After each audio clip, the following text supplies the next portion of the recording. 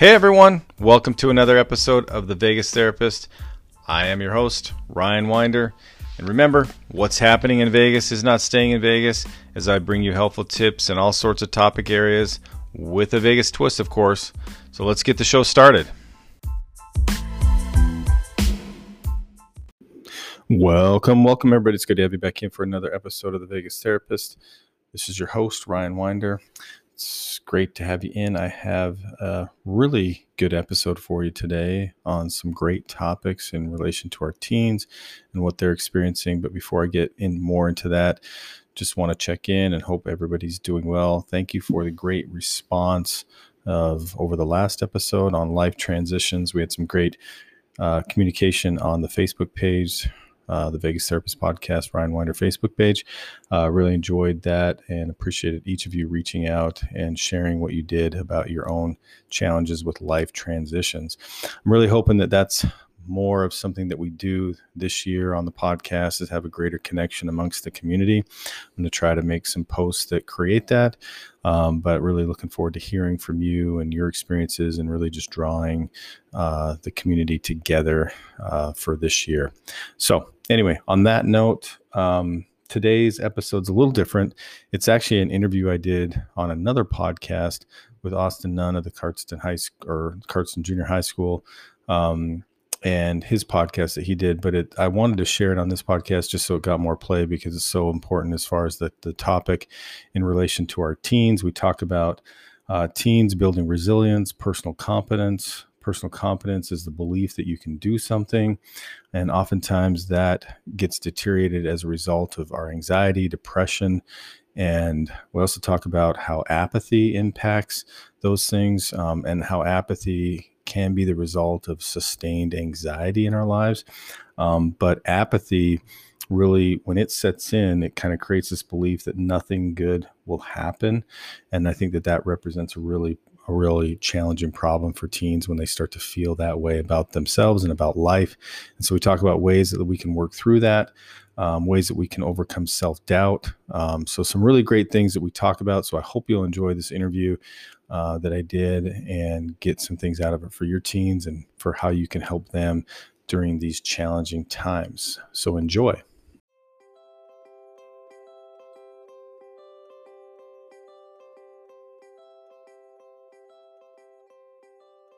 Well, good day, everyone, and welcome to another edition of Nun Talks.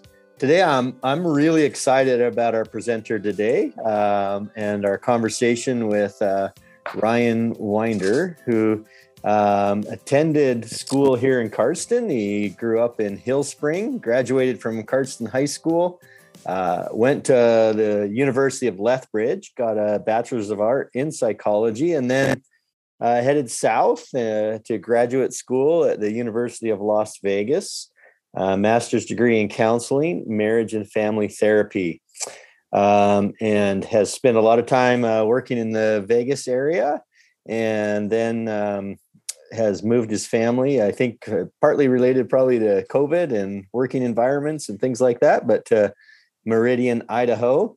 He does have his own podcast called The Vegas Therapist, and we'll put a link to that in our podcast notes so you can learn more about Ryan. But welcome to Nun Talks today, Ryan. We're excited to have you here.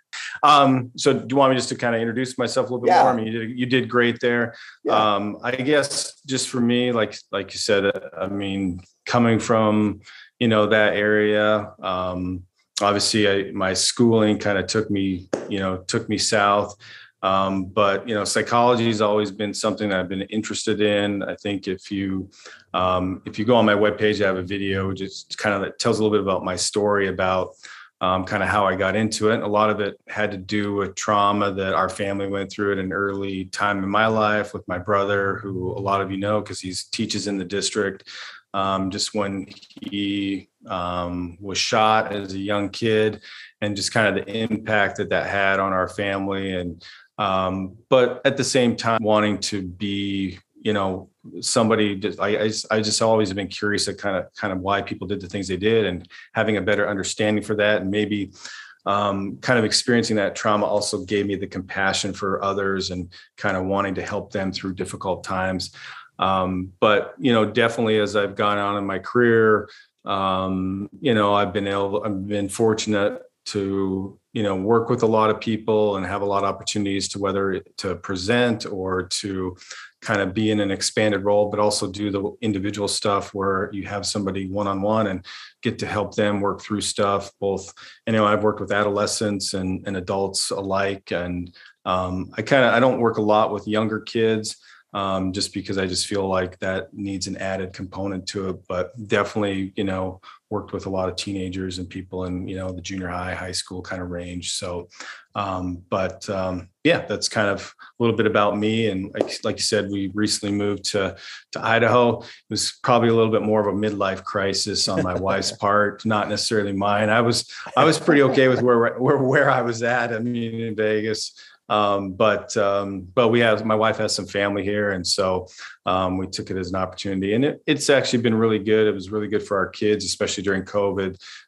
My son, if he would have been in Vegas, he wouldn't have really been able to play his senior year in baseball. So he was able to play here in Meridian and had that opportunity. So he didn't miss out on that. And then plus, with COVID, telehealth has been a major thing as well.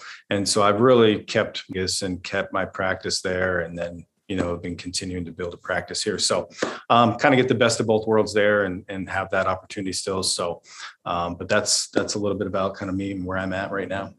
Well, that's awesome. I appreciate you sharing that. And I know I saw a short clip of some work that you did for Carson Junior High with their hockey academy, and some work on sports psychologists or psychology, I should say, and all of that. So super excited to see you involved in Westwind still and supporting your hometown kids. So I appreciate that. Yeah.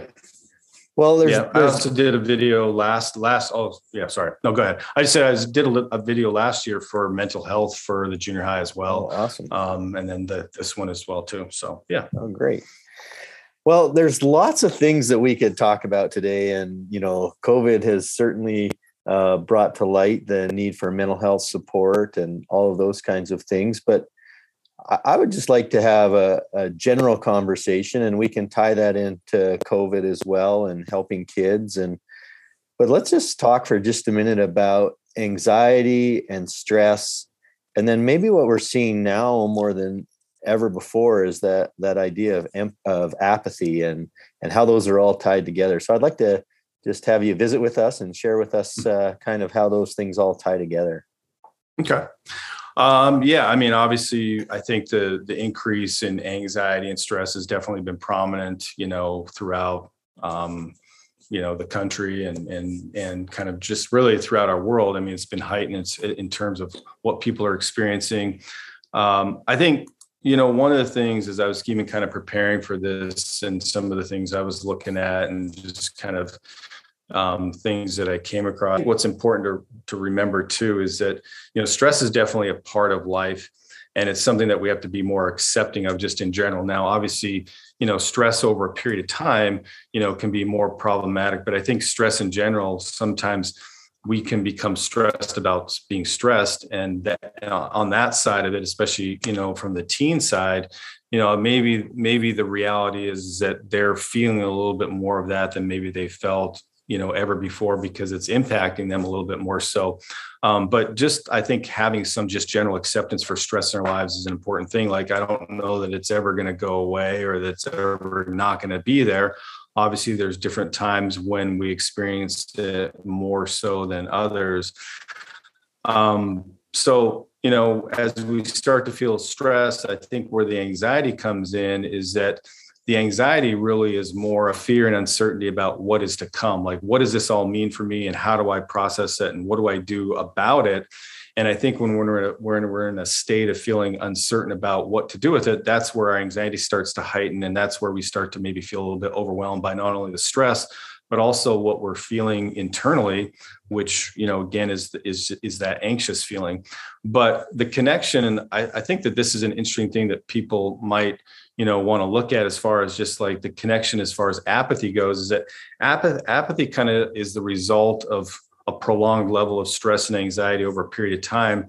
But it kind of happens in two ways. One is just the result of it being so prolonged that, it just kind of wears out our energy, and we sort of just can't handle being stressed and anxious for such a long period of time that we just become apathetic. That's one way that we become apathetic in our connection to anxiety.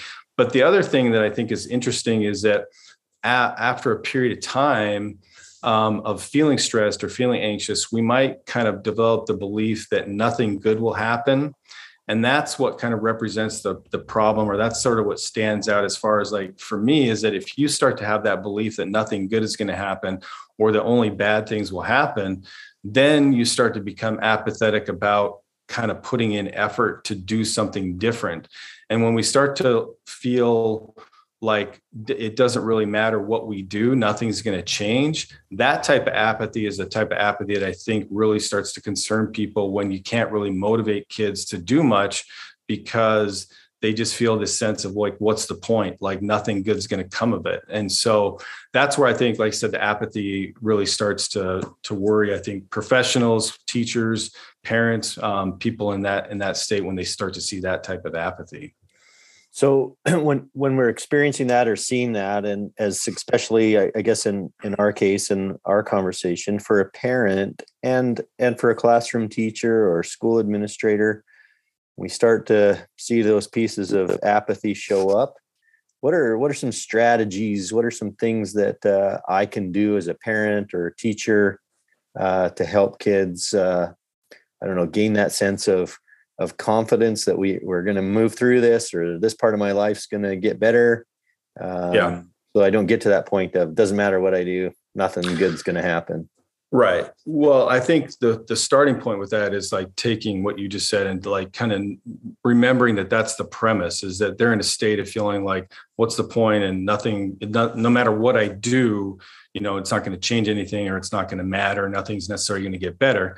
So I think from, like, a starting point, it's like, okay, well, how can we help them in a way to get them to start to feel like the things that they do can make a difference? So one of the things, and this is constant throughout the literature, not only with adults, or not only with teenagers, but adults as well, is that we need to help people focus on what they can control. And a lot of times when you start to get into that place of apathy, it's like, again, nothing's going to matter. Nothing really is going to change. But there are things that can change, and there are things that you can control. It's just that you've kind of, like, lost focus on that, or you've kind of given up that focus. So getting kids to kind of recenter and focus on, okay, well, what can you control in this situation? What can you do? And I think that's a good starting point for them. And then the other thing, and I don't know if we were going to talk about this in any kind of particular order, but just kind of adding to that. So something I was thinking about with that is that there's the notion of what's a term called personal competence. And basically, personal competence is the belief that you can do something. So again, we're kind of in that place. So if apathy kind of takes away that belief, then personal competence is more of that structure around, if I do have the belief that I can do something, then obviously that's something that I can benefit from. But when you look at kind of what goes in the way of, like, taking that away from people, or why they don't have that belief of that they can achieve something, is that oftentimes there's a lack of a sense of purpose and identity in that. So even in the state that we're in right now, it's like, when people have that sense of apathetic kind of way of being, not only to get them to focus on what they can control, but what is their purpose? What kind of purpose can they have during all this? What kind of sense of identity do they want to create for themselves? And I think a lot of times, especially for young people, they maybe haven't had to really think about that much. But in a time like this, having that sense of purpose, having that sense of identity is really important for them, even at a young age, rather than just kind of like going through the flow, or just kind of, hey, I'm in high school, things are great or wonderful. Well, now maybe having some more depth to things, like having that sense of, hey, what is my purpose? What do I want to accomplish here? What kind of things, again, can I control? That's an important part for them. And then the other thing is that another challenge to creating a sense of personal competence is just a lack of sustained effort over time. And so I think when we look at that, is that we definitely, and this is kind of like, I guess I'm maybe branching off into a bigger issue, but this kind of like goes into some other things that we can look at, is that, I mean, unfortunately, we've created a generation, and even for us as adults, where instant gratification is something that we prefer, right? We'd rather take the quick fix than the thing that's going to take for a long time. And obviously, adolescents are they've definitely grown up in a world where there's a lot more instant gratification for things. And so the idea that, when we look at something that hinders personal competence or developing a better sense of control of things, if it is a lack of sustained effort, is that we've somehow got to make sure that we're moving kids towards something to where they can see that sustained effort will help them to do something. Now, maybe it's more intermittent rewards and things that can kind of feel better as they go through a process.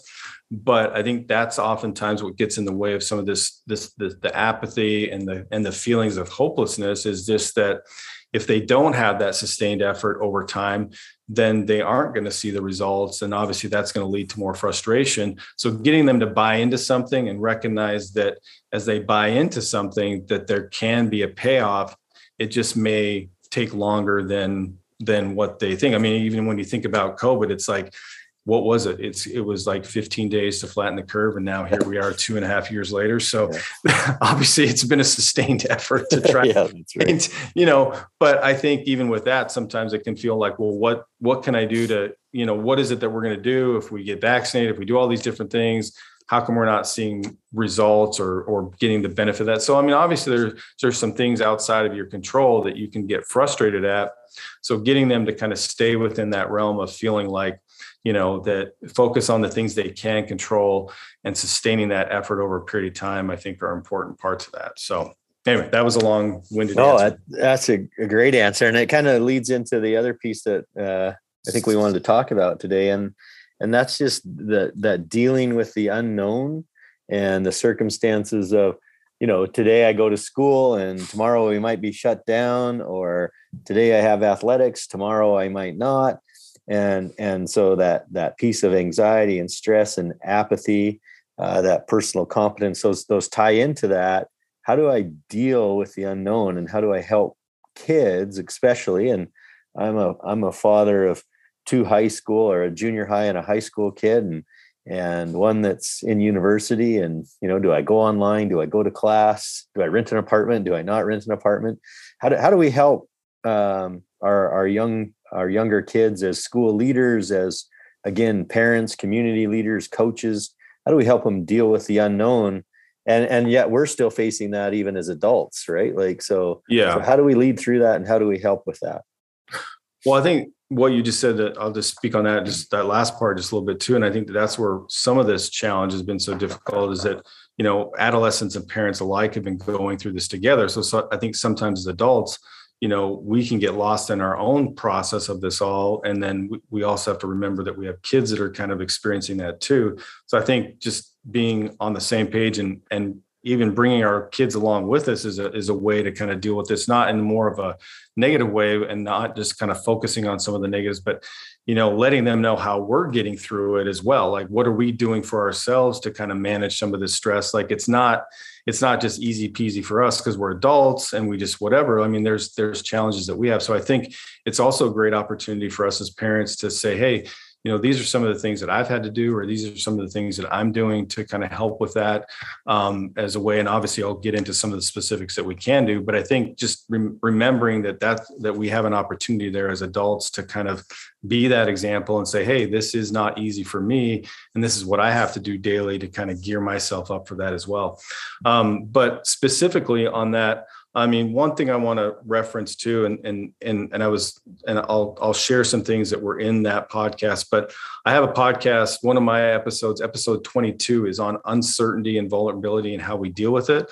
But there was a lot of things in there just specifically about dealing with uncertainty that I think still apply. But one of the main things, and I've already kind of brought this up, and I'll talk about some other aspects of it too, but I just want to start with this. But in the research I did for that podcast, one of the things that shone through is that people that deal with uncertainty the best, again, are people that have a greater sense of purpose and meaning in their life and kind of who they are. And so I think, again, cultivating that, even if it's at an early age, or even if it's like within a situation, what's my purpose? What do I want to achieve during this time? Then I think that helps us to get through something a little bit better. So even like the student athlete that may be playing one day or maybe not playing games the next day, it's like, well, my purpose still might be to, well, I still want to be the best, basketball player that I can be. So if that's my purpose, then yes, obviously it's nice to show that in games and in practice, but I can still carry that on whether or not games are happening. I can still go out and shoot each day, or I can do whatever, I can work out or exercise to still try to maintain that sense of purpose that I have. And again, those are things that I can control. I can't necessarily control if we're going to have a game or not, but I can control what I do for myself, because that's a part of my purpose, right? So again, going back to dealing with uncertainty, having that sense of purpose is important. The other thing that we need to remember is that, when it comes to the unknown, one of our 6 basic needs is certainty and comfort. So when that's not there, it's going to impact us. We know that, and obviously we're feeling that. So I think the other thing is just recognizing, like, if you're feeling uncertain and if you're feeling a little bit out of sorts, don't feel bad for feeling that way. I think sometimes we can think, well, again, everybody else seems like they're okay and I'm not okay. That's probably not the case. There's probably a lot of people that aren't okay. And the reason that they're not okay is, again, that's one of our basic needs that we need to have as humans. And so to feel a little bit of uncertainty and to experience that, don't feel shame in that. Just accept it for what it is and know that that's something that we all need to feel different. We need to feel the opposite. We want to feel comfort. So I think, again, not making something worse by making yourself feel bad is a key part of that. The other things that I've kind of already talked about some of these things, but they were in relation to the unknown. They're also in relationship to personal competence, finding meaning in things, trying to focus in on what I can control. Those are all parts of, dealing with the unknown. Also, one of the things I looked at, it talked about, making sure, because certainty and comfort is one of our basic needs, then we also need to make sure that we're finding things that are healthy comforts. Again, if I'm not in school, or if I'm not playing the sport that I want, what can I do, to substitute with that still is a healthy comfort? So I can still exercise, or I can still eat well, or I can still, make sure I'm getting enough sleep. I can still do all those things that can still provide me a sense of healthy comfort. I just might not be able to, again, play in the game or do whatever it is that's being, maybe suspended for right now, but I can still find some healthy comforts. I think another big thing that we have to do, and hopefully this has been better over the years, is I think some of that healthy comfort and some of the things that are a benefit to us is just general connections, being able to, obviously when appropriate or healthy, or all those other factors that we have to look at now, but being able to just make sure that we're spending quality time with others and maintaining connections the best way that we can. I think the other thing that's important to think about when we think about uncertainty is, don't believe everything you think. I think there's sometimes, when we look at the notion of the thoughts that might come into our head, or the uncertainty that kind of wants to fill our brain as far as what may or may not happen. It's like, those are just thoughts. We don't believe everything that kind of comes into your head. When I talk with people that have issues with anxiety, one of the proponents of anxiety is the what ifs, and when we go down the what if rabbit hole, there's really no end to those what ifs. And so a lot of times what I encourage people to do with the what ifs, and now it sounds maybe too basic, or it sounds like it's just easy peasy, but it's like really what you have to do to the what ifs to counter the what ifs is just quickly diffuse them with just a neutralizing statement of whatever. Because in some sense, whatever, like if school's canceled, if sports are canceled, whatever, like it's going to be what it's going to be. And I can what if myself through that to where I don't know what's going to happen and feel more uncertain, or I can just kind of be like, okay, whatever, I'll just be ready for whatever, like it's going to be. And I just have to kind of let that go and just kind of try to neutralize it so it doesn't keep building off itself. So don't believe everything you think. Try to neutralize those what ifs. Don't get caught up in the what ifs, because again, we can just go on and on with those. Those are some general things that I think would be good for people dealing with uncertainty and the unknown.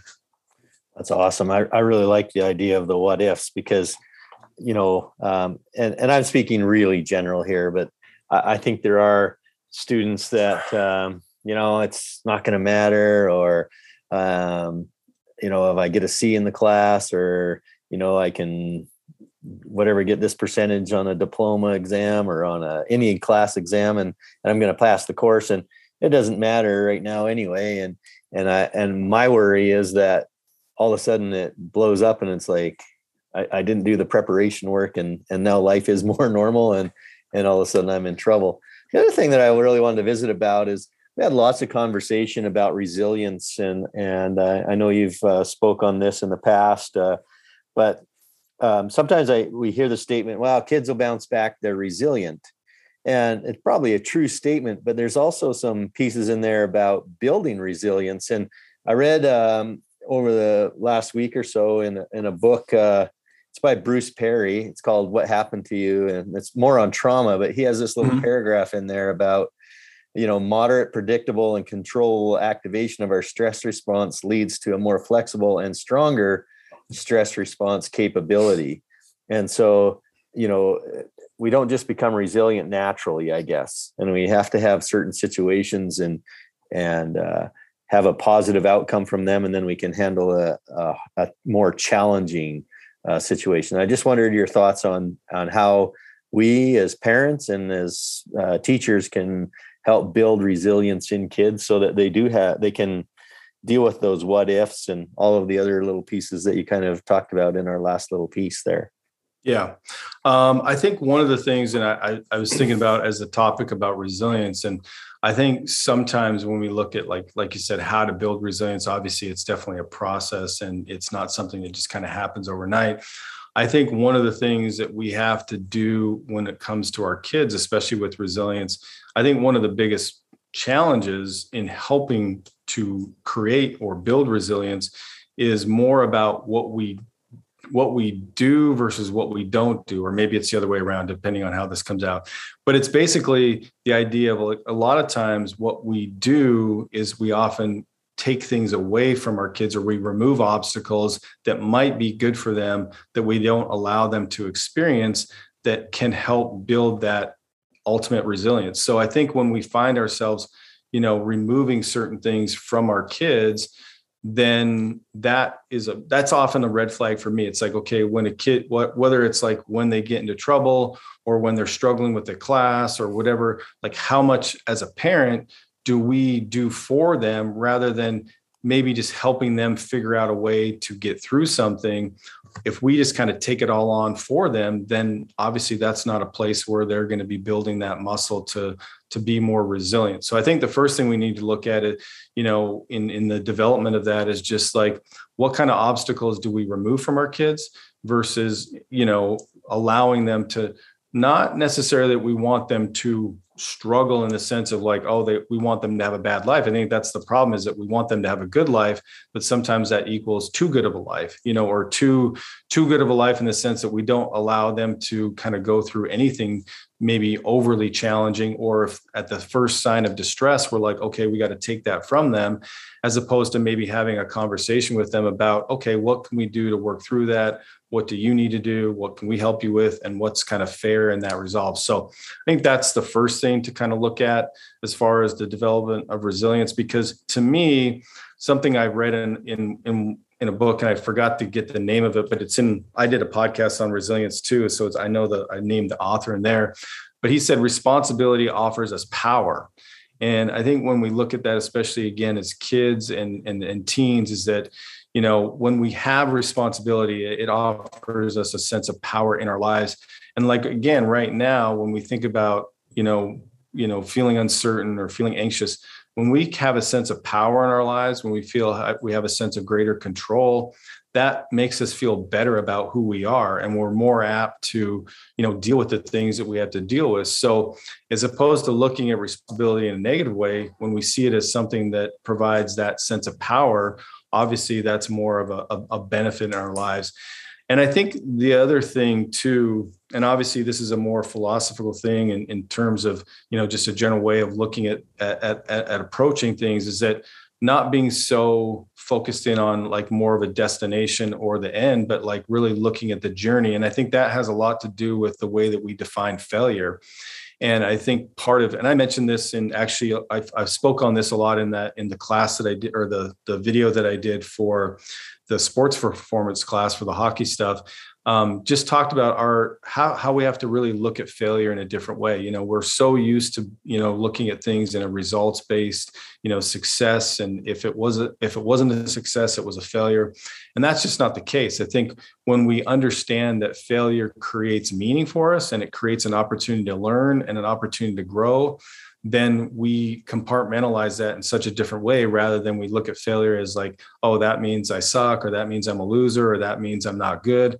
And it's like, no, that's not what any of that means. And so I think when we're talking about building resilience, that's a big shift that we have to look at too, because the idea of failure is really a part of resilience. It's a part of like, okay, how can I look at that situation and, like I said, learn from it and grow from it and become better of it, rather than letting it define who I am and letting it define me as like, oh, I guess I'm just not going to be good at this, or I just can't be good at school, or I guess I'm just, not very smart, or whatever it is.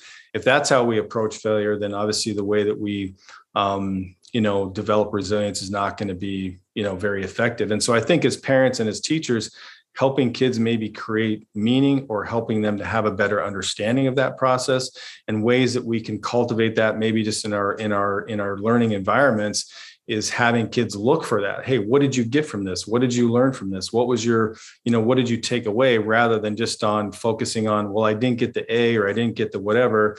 It's like, okay, but what did you take away from this? And I think as we do that in our learning, it helps to cultivate that sense of meaning.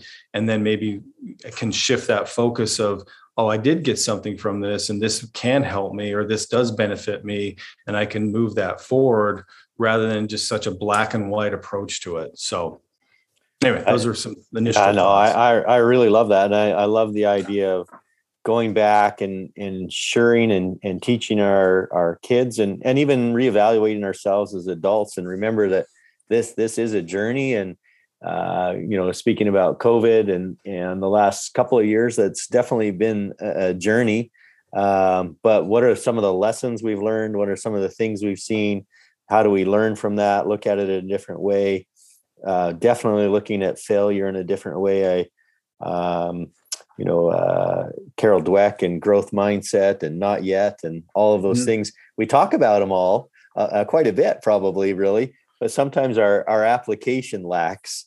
And so if there's ever a time to really sit down with students, or with our own kids, and have that conversation about journey and failure, and just all of those things that you just kind of mentioned in that last piece, looking at our negative thinking, talking about all the what ifs. I mean, people can say we could what if this to death, or whatever. Right, yeah. And sometimes we just got to get out and get the work done. So no, I really appreciate that. So, in all of that conversation, and I think we touched on this a little bit, but I just wondered if you'd spend just a little more time on that self-doubt piece, and we get in those situations where, we've probably failed more than we've succeeded. We've tried to be positive and learn from those lessons, but there comes a point where self-doubt kicks in, and how does an individual, how does a young adolescent or an adult, how do we overcome that self-doubt piece and be better, be kinder to ourselves, I guess, sometimes? Right. So I wrote down 4 things with that, as far as things that, and again, some of these things are going to kind of be repetitive, but just when you look at the literature and you try to look at different things that are beneficial to working through self-doubt, I mean, they just are what they are. So if they kind of overlap with other things, there's probably a reason to focus on those things and makes them even more viable, especially when we kind of hear them repeated. But the first thing that we can do with self-doubt is recognize that we just maybe sometimes have to embrace it for what it is, meaning that I think sometimes our internal sense of self is just that we think that we're the only ones feeling that way. And the reality is that we all self-doubt. And so self-doubt can sometimes be something that we have, and that kind of like, even in some ways, anxiety is like, a little bit of anxiety can be good because it can motivate us to do something different, or motivate us to kind of, hey, I need to study for that test. Like, I'm feeling a little bit uncertain about it and I need to study for it. So it can go that way. The same thing with self-doubt is that we can turn self-doubt into something that kind of pushes us. So recognizing that it is just something that might be there is, I think, the first step. The second thing is that when we look at self-doubt in general, I mean, obviously we kind of view it as different thoughts that kind of pop into our head. And sometimes those thoughts can sound like like the same voice over and over again. And so, when you talk about that, we'll refer to it as the inner critic, or that voice that kind of, like speaks our self-doubt. Sometimes a way that we can like work through that is just name that critic, name that voice, and give it something that we can kind of like talk back and forth for, but a voice that can also, again, be motivating. Like, hey, that sounds like, such and such in my head, or whatever. Or that's, whoever that person is, but take it on as something that, that we can kind of verbalize back and forth with, and maybe have a little bit of banter, like, hey, my self-doubt named Charlie, he's really giving it to me today. And you know what, I'm going to tell Charlie, like, I'm just not having it today, and I'm going to go out and do my stuff. And, and whether it's having fun with it, or whether it's, giving it a name that, again, can kind of give us a little bit of kick to where we want to like fight back against the self-doubt. I mean, whatever kind of works for us, I think, is important in there. The third thing, and this is, again, one of the repetitive things, but the third thing I came across for working through self-doubt is cultivating a sense of purpose. Again, people that lack that strong sense of purpose tend to kind of have more self-doubt. And so when we know what we want, when we know what we really value, when we know what we're kind of going after, there's less room for self-doubt. And I think if anybody really thinks about that in their lives and situations that they've been in, where they've been more focused, where they've had a greater sense of, this is what I want to do, it's really hard for that self-doubt to move us. It's when we're in places more of uncertainty, or places that we're not really sure, that gives more space for the self-doubt to come in and kind of sway us. And so when we're going to approach something, just developing that sense of purpose of what we want to get out of something, or what we want to do, kind of helps counter that self-doubt from the start. And then the last thing was just a general sense of self-acceptance. Again, and this kind of goes back with the first one, where we try to just embrace doubt, but also just accepting ourselves for, kind of like, we don't have to get into a place of comparison. There's going to be things about your friend, Tom, he might be able to jump higher, do things, whatever, but there's going to be things about you that you do better, and that you are, better at, whether you're a better talker, a better communicator. It doesn't really matter. We're all going to have strengths and weaknesses. So I think part of like removing the self-doubt is just being in a place of self-acceptance of kind of, hey, I have strengths, I have weaknesses, I can work on those things, I can try to get better, but ultimately not, paying too much attention in terms of the comparative side, where we're always kind of looking at other people and seeing, them for having more than what we have. I think that really becomes a problem for us, especially with self-doubt. So just having more self-acceptance, I think, really helps with that as well. So those are kind of the four things I came up with in terms of that. And so I think, hopefully those can be helpful for people. Awesome. I think probably one of the ones that most of us struggle with is that comparing ourselves to others and their situations, and especially I think for young people, is that self-comparison. And we see everybody's I call it their Instagram life, right? Yeah. And then we know on the other side of that Instagram life, things aren't quite like that. So yeah.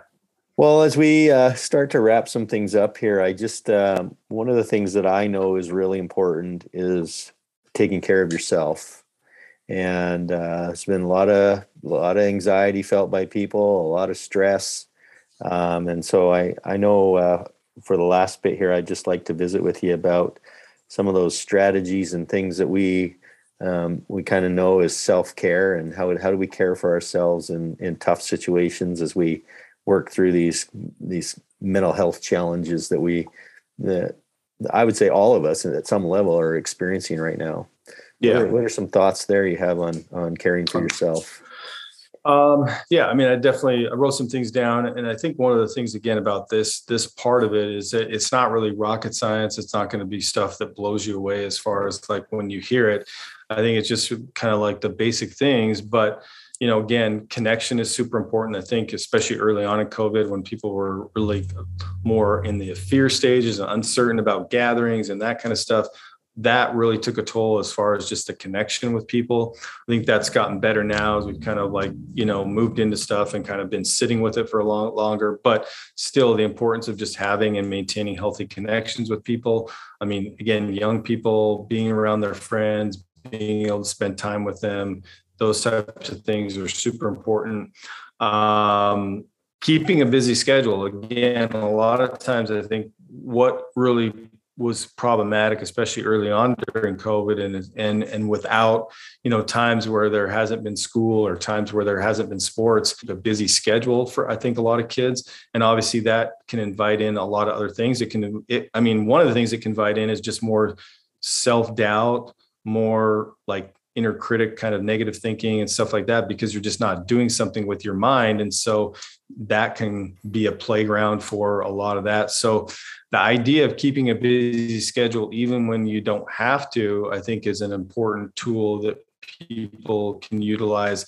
And as much as I know kids, they like to sometimes have their free time or whatever, I get that, but maybe try to schedule free time or have that be a part of your day rather than, just making that your day. Because again, keeping a busy schedule, trying to have a routine, whether that's filled with some things that you do. And again, even if you're scheduling in free time, that's okay. But just, try to keep a busy schedule. And then obviously, exercise is an important aspect. And I think for teens more than anything, just, healthy sleep schedules are super important. And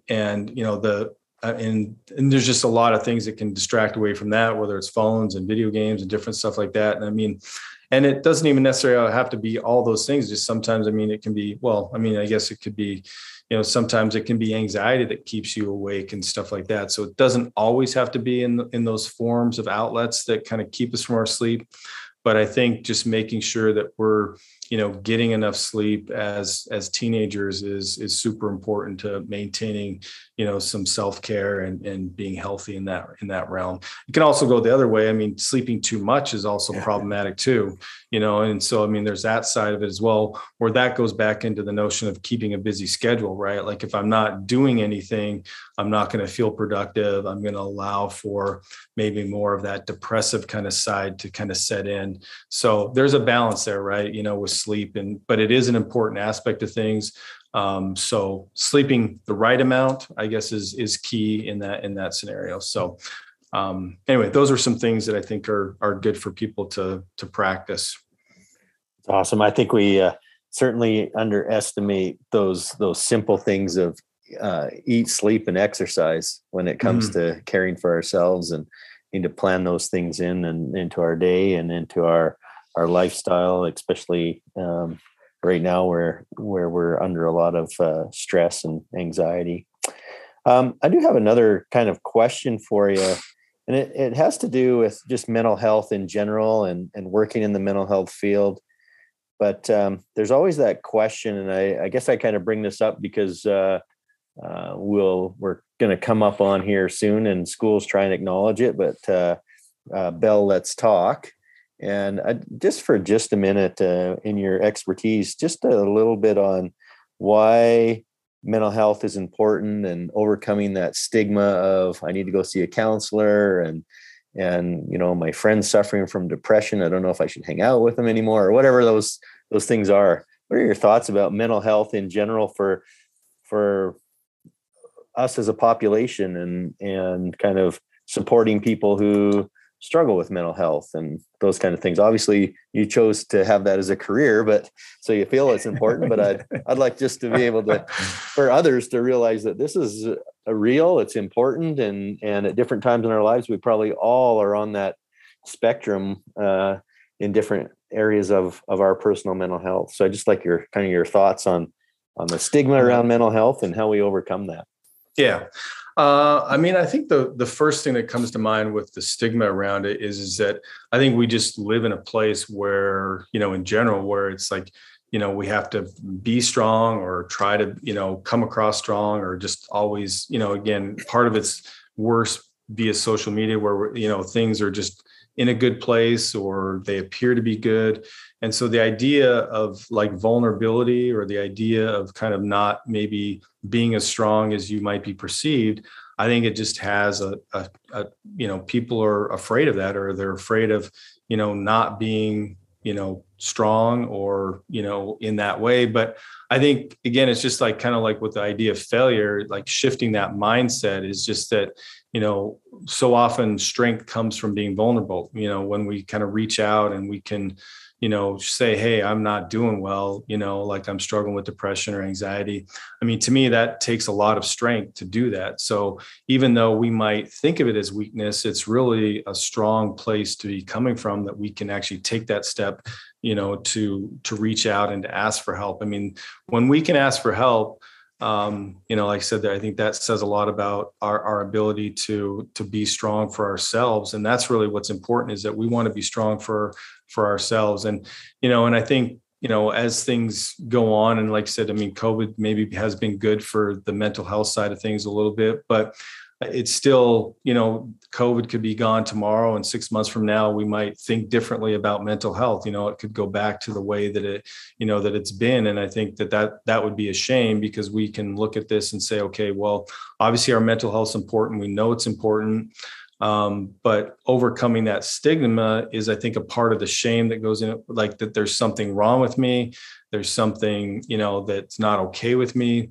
And that's not really what it is. Just we all have different struggles and challenges. And so I think when we can, as a whole, kind of come together and feel like, hey, your mental health as a whole is just one part of you. It's not a defining piece, but it's something that sometimes is needed to take care of. And so, going to see a counselor or going to see somebody for that help, it's just a part of it, like you would for anything else. And plus, there's some pretty cool counselors out there. I can name a few. There you go.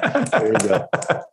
So it's not always a bad thing from that perspective. But yeah, I just think a lot of it just comes down to just our ability to just be okay with sometimes not being okay. I know that's sometimes a statement, but in a place where we feel like we always have to be okay, it's a challenge. And one thing though, I will say, I don't know what the complete climate is like there, but, as I've worked with some adolescents, in Las Vegas and a little bit more here, I will say that there is a little bit more of a I guess, an awareness amongst young people as far as the mental health. I mean, maybe it's even gone like the other way a little bit, where like I've had some parents approach me and say, my daughter wants a therapist or my son wants a therapist because other kids want to have a therapist. And so it's like trending in that cool thing, I guess, or whatever. And you don't necessarily want it to be something like that, but there definitely is more of, I think, of a sense of communicating about mental health amongst teens, I think. And so that's a good step, and that's a good sign, because I think they do watch out for each other. I've had several kids that have reached out to parents when they've had friends that have been suicidal, that have basically saved their friend from, taking their life. So I think there's some good in that's going on amongst young people. And so hopefully we as adults can kind of, take those steps as well. That's awesome. Thank you. I know, I'm sure you've heard of the organization Hope Squads. And we have Hope Squads here in our schools, and it's definitely opened the conversation up about how to talk to your peer about mental health and their mental health. And especially when we get to those conversations around suicide and things like that. So at the start of this year, when I started these podcasts, I had a little question at the end, and it related to a presentation that our superintendent gave us. I won't go into details all on that, but the question that I've kind of ended all of my podcasts this year on, and you can give it from the perspective of a therapist and psychologist. But the question is, what does it mean to you to be a better human? And so I'm going to think about that for a sec as a therapist, and let you answer that question. What does it mean to be a better human? I think what it means to me to be a better human is just that I'm doing what I can I think when we kind of talk about our purpose and our sense of identity, I think for me to be a better human is like making sure that I'm living in accordance with that sense of purpose, knowing what it is and knowing the things that I value about, not only just, the work that I'm doing, but the ability to kind of help people and be in a place where, I have to be, I know when people walk through that door, they're walking through in a very vulnerable state. And so if I'm not giving them my best, or if I haven't, done my reading or my research or my work or tried to improve myself, then that's not fair. Then I'm not being fair to them. So I think for me to be a better human, it's like knowing that I want to make sure that I'm showing up for people as they show up for me. And when I think we do that, when we try to be our best selves each day, that's all we can ask. And I mean, I get we're going to have days where it's harder to do that, but I think as a whole, as we're just trying to show up for people and be who we can be for them and be, the person that we feel like we need to be for ourselves, I think that's being a better human. Awesome.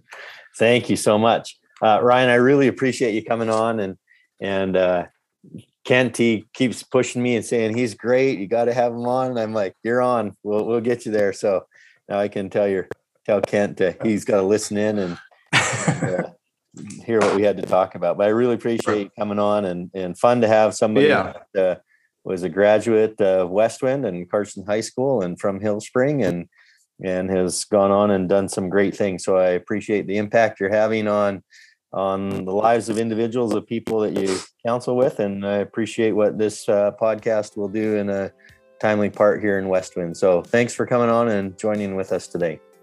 Well, thanks for having me, and go Panthers, Panthers for life. That's right. The Hill Spring thing. So yes, I think I have a game against them on Thursday in grade 8 basketball. So that'll be fun. So nice. Anyway. All right. Well, thanks again for having me. Yeah. Thanks so much. All right. I just want to thank Austin for the opportunity to be on his podcast and talk about those important topics in relation to our teens. Hope you got some things out of it that can be helpful for you and your parenting and working with your teens and helping them to deal with the challenges that are before them. There's lots of anxiety and depression and uncertainty right now that goes with our teens, and it can be a difficult challenge for them to work through. So hopefully we can help them in providing ways to help them with building resilience, personal competence, overcoming their self-doubt, and really, like I said, the danger one of not letting them fall into a place of apathy where they just are overcome with the belief that nothing good will happen in their lives, or even if they try, and really help them to create a sustained effort in whatever way that they can control or have a sense of control in their lives right now. So anyway, hope you enjoyed it. Can't wait till next time. This is the Vegas Therapist signing off.